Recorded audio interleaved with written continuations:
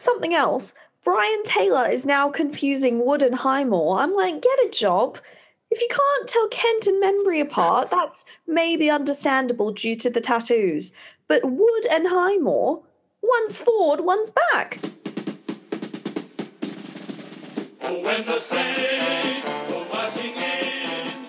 You might be here because you thought it was about golf. Or maybe you're here because you just love hearing Australians talk amongst themselves. Or maybe you're here just because you were looking for a club with girls in it. Whatever brought you here, we've got your back. Celebrating the Australian Football League St Kilda Football Club. Whether you're near or far, as long as you're not a Collingwood supporter, you're welcome to join us. Two girls, one club.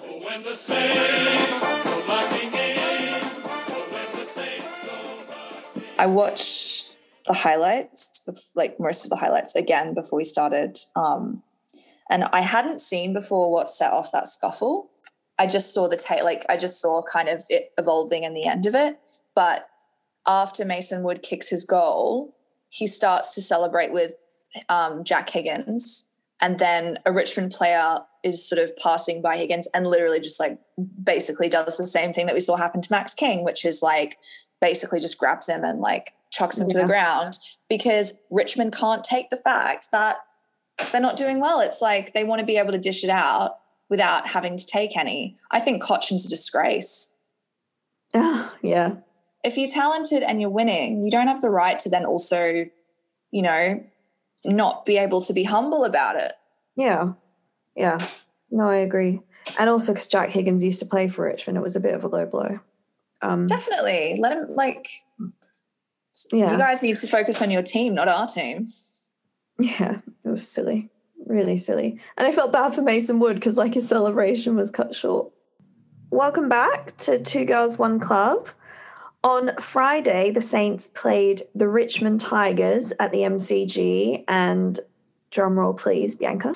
And we beat the Tigers by 40 points. So the game was obviously fantastic to watch as a Saints fan and reignited both the sides. And I'm not sure if it reignites our season, but I think it reignites what we have left to achieve in this season. Sophia, you want to give us the final score? Yeah, so the final score for Richmond was 22, kicking 2 goals and 10 behinds, and St Kilda 62, 9 goals, 8 behinds. And that's the lowest score Richmond has had since 1961 against St Kilda, and the lowest score they've had at the MCG, the Melbourne Cricket Ground, since 1927, nearly 100 years. And now the lowest score they've had under their current coach as well. So the game started with actually a late change, which was quite exciting, really. Jack Billings was subbed out due to a sore knee in the pre-game warm-up. And it was a bit strange because it came up on the screen as Billings out and Connolly in. But then it became apparent that Nick Caulfield was actually brought on and Connolly became the medical sub. So we kind of, in Billings, lost a midfielder and gained Caulfield defence. So Ryan Burns was actually pushed into the midfield and he played extraordinarily. Yeah, he was really, really great. I felt like he was athletic and smart and kind of playing at the same level of our usual top 22. He really sort of put his body on the line for the ball, had a couple of little smart moves. He just felt like he really fit in with the top 22, kind of in line with him being called ready-made before coming into the number ones. I thought Mason Wood was also awesome too. He was super fit and he was on it. There was one point where he was going down and did an amazing handball. It just felt like we were willing to communicate with one another this time. In terms of how you could see our players speaking with one another on the field quite passionately. At the beginning, I felt a little bit nervous because Richmond had better pressure than us and they were kind of dominating, which led to a couple of behinds. And I felt like every time we got the ball, we were just blasting it down the line instead of being strategic with our kicking. So, you know, as Nick Rewalt said, who was commentating, he was a little bit nervous and felt like the game had a bit of a smell about it, but we ended up pulling through, and you could sort of see the start of what we were trying to do. Hill took a ball once Richmond scored a behind, and he looked to be kicking it down the line, but then sort of went to run for it and gain a little bit more ground and be a little bit smart with it, and that was really great to see. I'm really enjoying the risk taking, but at the same time we played quite conservatively. We did. Maybe I don't remember, but I just thought from the get-go our pressure was great, and I thought we were really calm considering it was against Richmond, who so often sort of take the ball and run and sort of leave the other team sort of standing there dumbfounded. I absolutely loved Ben Long being forward. I thought he made so many great assists. He also later on in the game kicked a fantastic goal. He assisted our first goal, actually, which was by Daniel McKenzie, which was a little soccer off the ground, which was so great to see. McKenzie coming back into the side after a calf injury. And I just thought we were really taking them on and playing with a lot of heart. Did you see the long high? Yeah, it wasn't high. Not him on someone else on him. Oh my God, yeah. And he fell to the ground. He was acting a little bit. He was trying to get you the free. Think? Yeah, but I mean, I didn't think so. I actually just thought that it was just high and no one did anything about it. But maybe because it wasn't a close-up shot, so maybe you're right. I think as well the umpires can't do anything when they haven't seen anything. Like, that's good umpiring, really. One thing I have written, though, a lot throughout the game, because I don't know if this is just our side, but soccering the ball off the ground has become a bit of a thing, which is great. It's helpful to the game. I think there was at least 2 occasions where a free was given to Richmond because of dangerous conduct, which was basically trying to soccer it off the ground, but someone's head was near the ball. Richmond did that from the get-go. Jack Riewoldt did it near one of our players' head in the first quarter, and nothing was done about it. And it happened a lot, and it was just frustrating that when they did it, it seemed okay, but when we did it, it didn't. It doesn't matter because we won. I didn't pick up on that, if I'm honest. Richmond thrive off of playing a really quick game and being really agile and sort of inventive. You think about Dusty Martin and that's kind of his style of play, but it does feel like they're not kind of penalised for those moments when they are being a little more rough and ready. But like you said, in terms of it seems like there was more of a calm about us this time. It did feel as though we were playing with more composure and perhaps, having been humbled by several losses and just sticking to what they were trying to work on for the rest of the season for their own game rather than winning finals. And having Ryder and Marshall back, which we'll probably touch on a bit later, obviously gives a confidence boost. After the game, when Luke Dunstan was interviewed, and then following on from that, I think it was someone else was interviewed. I mean, maybe it was Collins, or maybe it was Brett Ratton. But they said that coming into this Connolly, yeah, maybe they said coming into this week that there were 2 things that they wanted to focus on, but they didn't say what those 2 things were, and none of the reporters thought to go, "What were the 2 things, Rats? What were the 2 things, Dunsty?" I know. Like, literally no one asked that question, and I'm just sitting there thinking, what are the 2 things? I know, because the 2 things changed a lot, really. I think maybe having that clear focus, sort of allowing them to relax into whatever else they were doing. I think maybe communication as well, and like trusting your teammates, and because they said they had a lot of honest conversations, maybe it was more about like showing up not just for yourself but for your teammates. But listening to the leaders talk about playing for the team and not just for yourself, they kept bringing that up, which made me think that that's probably a bit of a recurring theme. I feel like Dan Butler has really kind of stepped up really quietly, stepped up into a much more consequential role that's less flashy, but he's doing so much more and laying tackles that work and just really stepping it up and showing a lot of humility. I'm really enjoying his play. So am I. I'm nodding a lot. Yeah. One other thing that was so fantastic was Higgins and King, 2 players who'd sort of been hard done by their kicking, particularly their set shots in front of goal in the past couple of weeks. Both slotted their first goals. Max King's actually, his first goal wasn't an easy angle at all, and he got it in. And then he did his second one as well. And something that I think it was Nick Rewalt actually commented on was that perhaps because the first set shot was such a difficult angle, he didn't put as much pressure on himself, which I think was totally great, like totally true.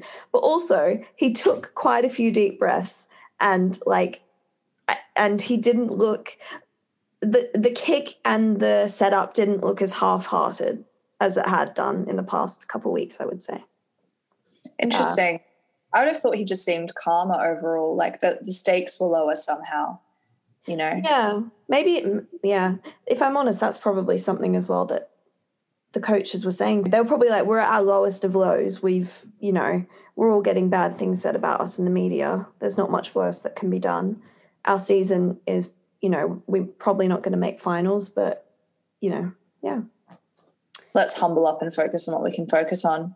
Yeah, I agree with you about Long. I think he just did so well during the game, and I hope that he's secured his spot for next week. And I thought, I had those good thoughts about Mason Wood, and I really feel like he has had such an impact. Mm-hmm. That smart kick that he made on the fly to King. Oh my gosh. That got King his first goal.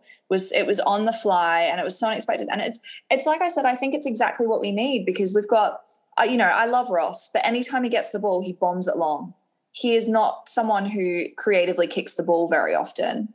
And, then you've got Mason Wood, who comes along, and I feel like he's always creative with the ball. And he kicked it to Max forward and to his left on the opposite side from the defender, so that the defender couldn't reach the ball in time, but he knew that Max could, and that allowed him to set up for his goal. And that was just so impressive and on the fly. It was. And it was under pressure as well. Yeah, it really was. I also thought, our defense was just absolutely incredible. Keeping Richmond to no goals for a little while was amazing, but just marking it constantly, like Howard marking it or coming up and spoiling. Highmore was so composed and so great. And we also were quick when we needed to be, which has been such an issue in the past. Later on in the game, there was a point where the goal square was empty bar Max King, and Higgins turned around and saw him and kicked it to him. And yeah, the kick fell a little bit wide, but it was that quickness that I think as well felt really classy and like true to our style of pressure. I don't know if I would classify it as quicker. I actually thought that overall we were playing quite slowly and deliberately in an attempt to kind of tranquilize the kind of game that Richmond really thrive off of, because it would throw them out of their groove. And the moments when it felt quicker, I think they were just moments when our team were particularly connected with what the next right thing was. Yeah. Agreed. Actually, that's a better way of putting it. I've also got written that Bradley Hill, there was a section of play where Bradley Hill gave it to Dunstan, and Dunstan kicked it superbly off the ground, and one of our other players marked it. I've also got when Prestia, a player on the other team, was pulled up by the umpire, and the umpire, you could hear on the mic, was saying, "You be very careful how you speak to me." Well, it was the third warning. Was it? It was the third warning. He was like, that's your third warning. You be very careful now, mate. So ever the gossip, I'm just very curious to know what was said, especially because we hadn't heard the first two times. Well, if they swear or anything, an umpire is, I believe, allowed to, or that is called abuse, whether they swear at the umpire or whether they just, a free gets turned over and they say, oh, blah, blah, blah. I thought Dougal Howard was channeling Clark in some way, shape or form. He seemed like he was meditating when he was playing.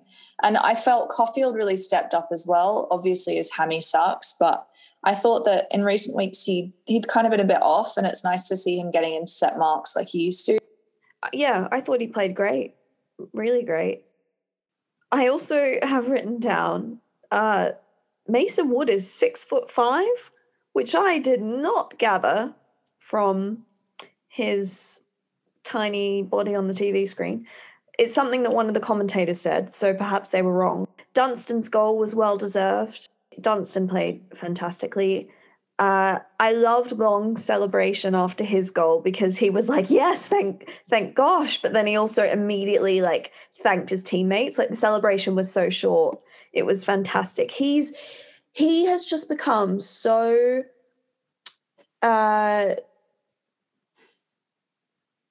carefree in his play, like, and not in a dangerous way, but just in like I'm just doing the best I can. I'm doing my job. If like another player from another team gives him a bit of jip, he just walks away. Like he's just become so confident and like it sort of seems like, not that he wasn't before, but like he's really wearing his jumper with pride in a way. I think he's a model student. He's listening to what he's been told and taking everything into account and trying to deliver on that. I imagine it's going to be hard too when you're one of the ones that are in question, when a little while ago you were playing regularly and now you're in question all the time. So I feel like he's keeping his head down and working hard. That's the impression that you get watching him on the field. Yep, yeah. And he laid a great tackle that was holding the ball on Richmond, and he so calm when he got like, when they were like, yep, holding the ball, he was just like, yep, give it to me. Yeah, I'm great and I'm gonna win. Also, he would have maybe gotten a second goal earlier.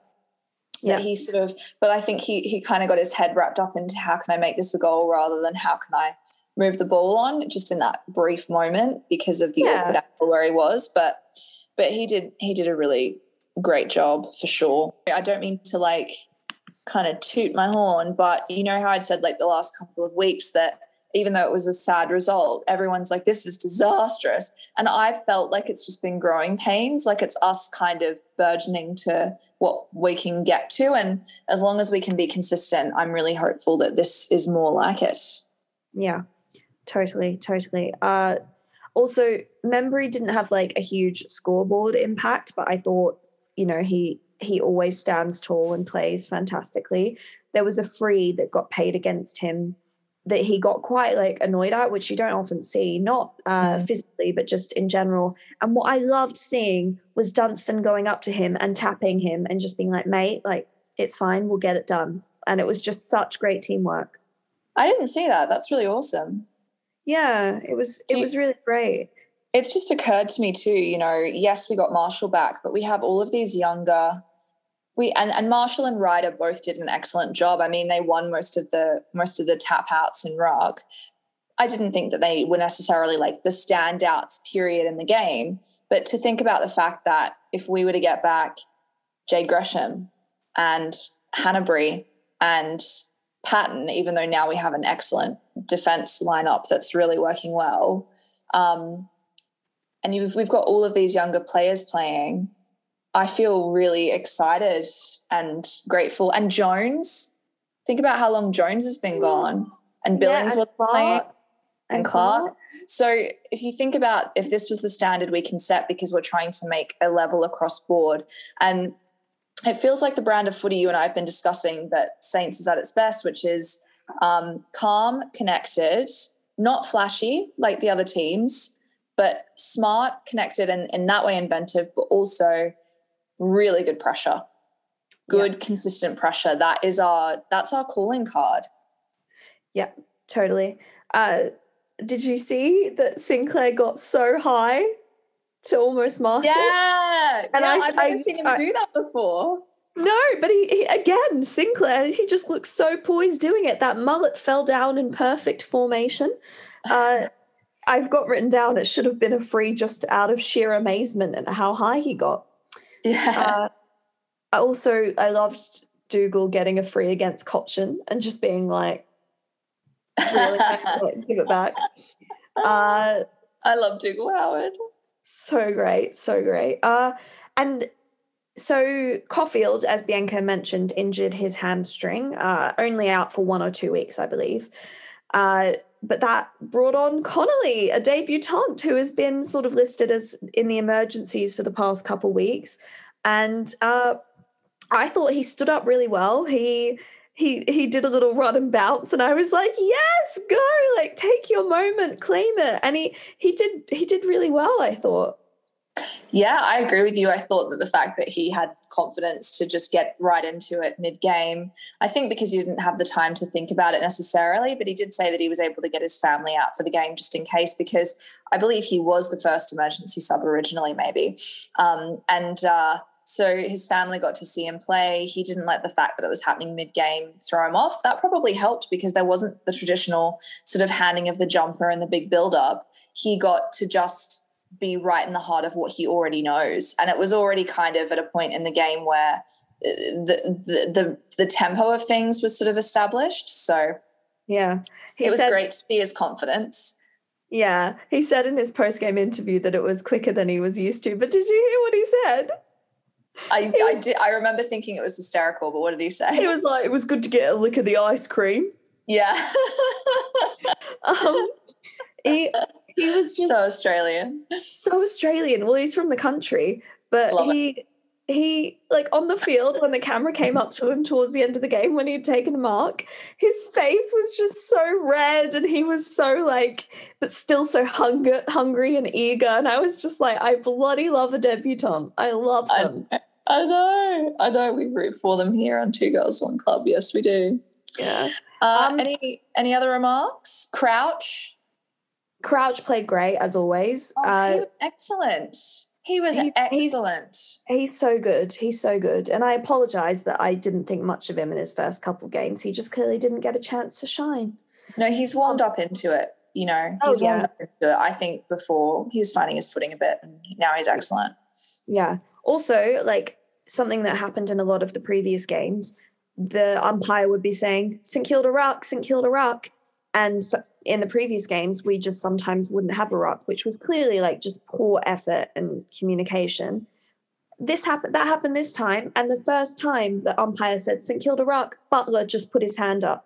And I was like, yes, you're a little man. You're against a tall man in the ruck, which you're never in the ruck. And he did pretty good. And I was like, yes, it just shows that hunger and that like, we're not going to make stupid little errors. Well, it shows that people aren't just thinking about themselves and what they feel they need to get done. And that's a really good sign, especially from Butler, who is known for being flashy, and now I think he's known for getting his head down. But that's amazing. I wish I'd seen that moment. It was so good. And also Mackenzie, our first goal kicker, he got a free in our forward 50 and he kicked a barrel of a goal. It just snuck in. But what was quite... I don't know if you caught on to this, B, but the commentator was like, for a 36-point lead as he was lining up, and then Mackenzie's number's 36. And I was like, oh, it just has to go through. I didn't notice that. And he was so happy. And then, B, did you see that on the screen, it came up in the bottom left corner and it was a McDonald's thing and it said Mackenzie's moment? Yeah, because they were waiting. They look for all of the mooks in a game, and then if someone gets it, that's what they do. They use the play on words. It's so silly. It's so funny. I love his joy. It's kind of like Jack Higgins. The others are like, they feel like this guttural sense of triumph, but they just feel pure joy and glee. And so Mackenzie just sort of runs around with this big smile on his face. It's almost like he's not an athlete that just happens to play football. Do you know what I mean? There's just that vibe about him. And you kind of go, oh, wow, he's an athlete who trains really hard in the gym. This is very strange because it feels antithetical to his happy-go-lucky personality. You almost think of him as like a traveling salesman who happened to kick a goal and he's just the most joyous of them all. Yeah, exactly. I've also got written that there was a really great sort of play from the Richmond 450 all the way to us, and Membry was really unlucky to not mark it in our 450. The ball was just a little bit slippery. I love a 50-metre penalty against Dustin Martin. And he was holding his head up high, which was great too, because he was obviously playing well, as he always does. But I love that when there's a 50-metre penalty against him, I mean, this is why he would have won the Brownlow a few years ago. He just doesn't argue, just runs along to the 50. Yeah.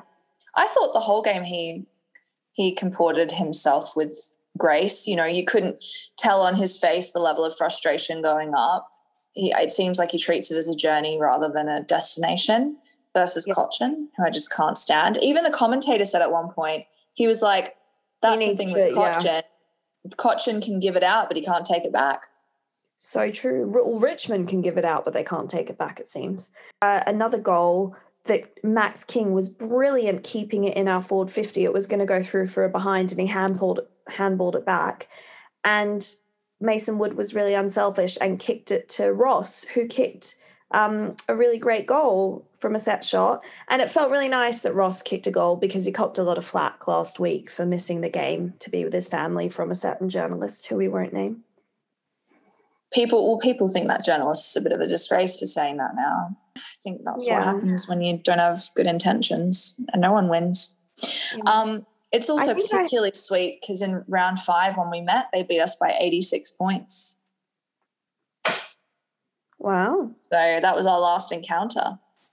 Well, and let me say, Sophia, in 1961, if we kept them to the lowest score before this, and in 1963, we won the grand final, what does that say about the upcoming couple of years? I don't know. Or do I think it says history repeats itself, Bianca. I think we know that it does. And I'm happy to be along for the ride, especially, as a St Kilda supporter. Yeah, together we rise. Together we ride. Yeah. Just the last couple of things I have to say is I love defying expectations. Yeah, it's so true. The umpires in this game, I think, were really on it. Like, they were pretty good.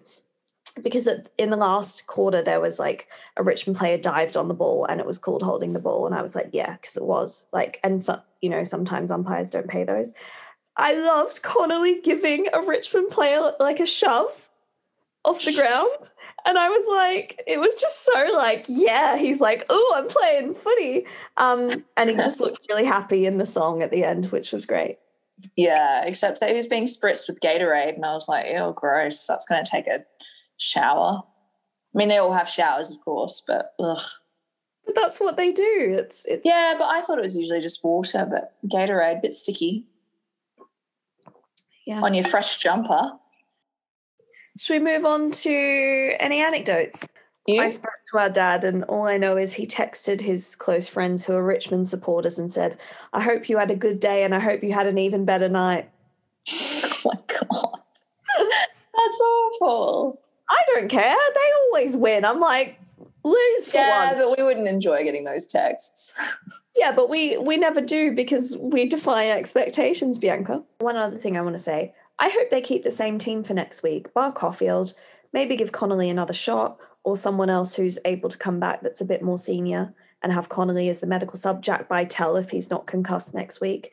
But I don't bring Frawley back because our backline's working really well, and I think bringing Frawley in will actually throw it off. Totally. Okay, Bianca, what have you got for me in the journo section? Woo! So the first excerpt we have is from Max Lawton of Fox Sports, the good old 3-2-1, which I think is always trusty and insightful. Sophia, will you read the quote that I have there from Max Lawton? Sure thing. He says, the numbers are staggering since the start of last year. With Rowan Marshall and Paddy Ryder in the side, the Saints now have a win-loss record of 12-6. Without at least one of them, the Saints are 5-10. Double the wins with them and double the losses without them. It's as glaring as an impact you're likely to see from a 1-2 punch in the competition.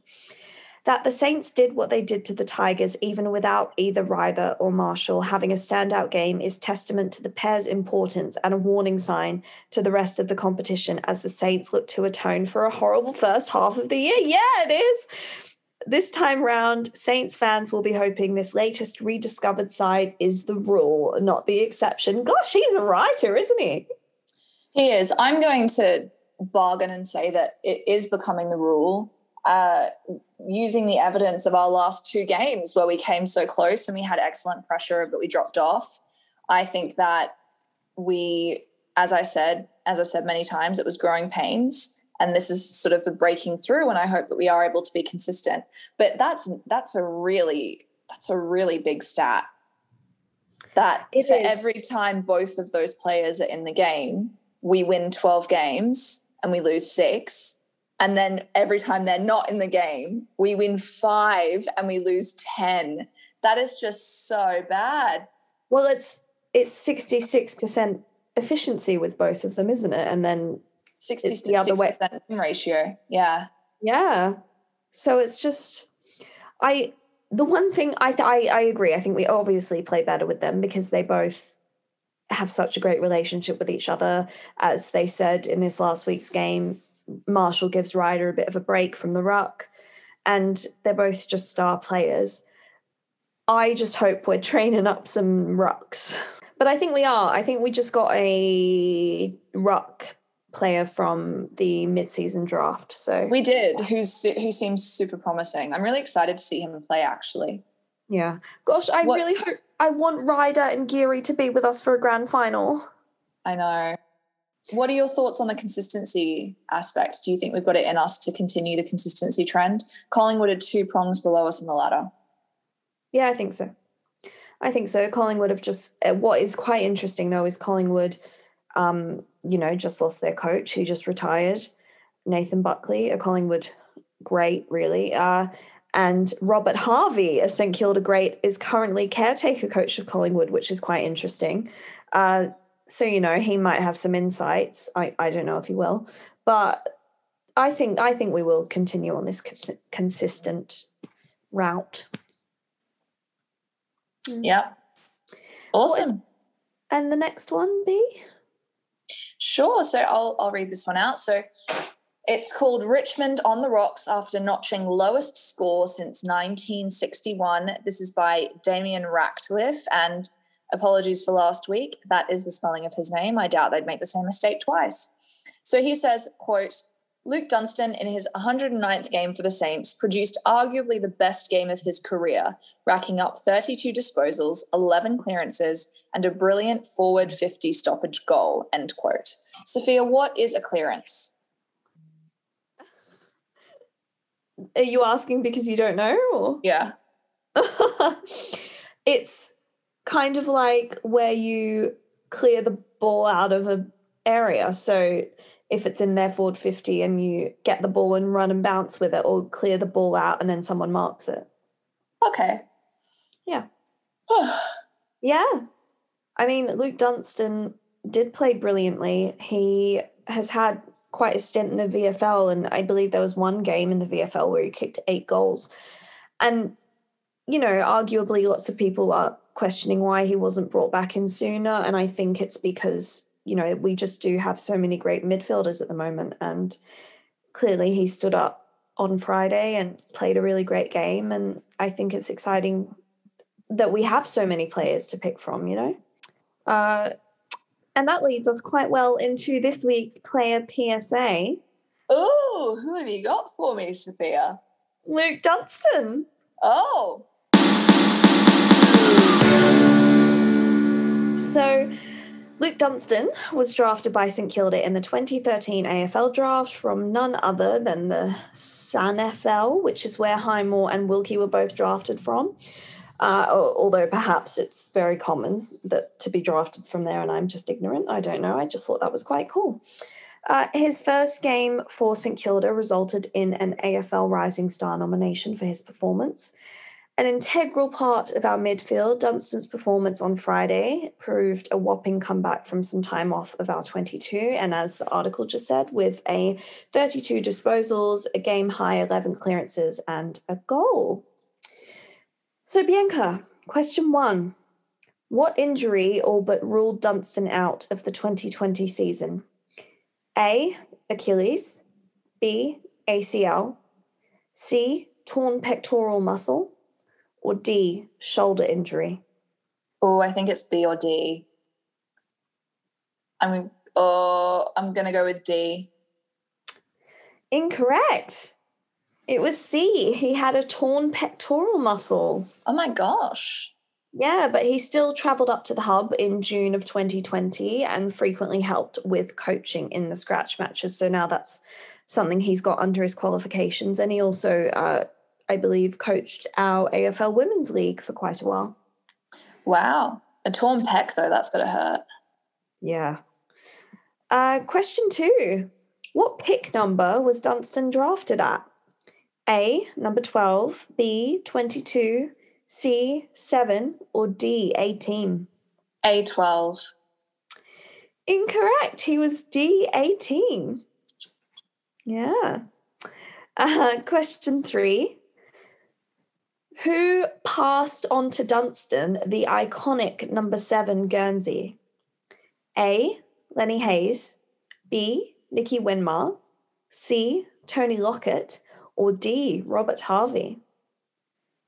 Oh, it's A or C. A, Lenny Hayes. Correct. Ha-ha. Iconic St Kilda player Lenny Hayes, one of the best midfielders in the league, gave Dunstan number 7 jumper, who was an emerging midfielder at the time, and he etched into the number 7 locker as he left. I hope it's as good to you as it was to me. Give him hell. Nice. Yeah. And the ultimate question, what star sign is Luke Dunstan? A, Aquarius, B, Leo, C, Libra, or D, Virgo? I'm going to go for B, Leo. Incorrect. He's an Aquarius, and he is born on January 29, 1995. 26 years old, yeah. Great. B, would you like to close us out for next week? Sure, Sophia. So next week we take on Black and White Collingwood once again at the Melbourne Cricket Ground, MCG. Collingwood won our last 3 encounters, so the odds are in our favour to not have that happen again because, yeah. So if you see a Richmond supporter on your travels this week, make sure to give them a little bit of a hum of when the Saints go marching in. Just make sure it's at the level they can hear it, but not the level you'll get punched. Go the Saints and have a brilliant week. What's the other one? I don't even know. He's like Foley, but he's not. And the penultimate question? Penultimate means the one before the last one. When the Saints go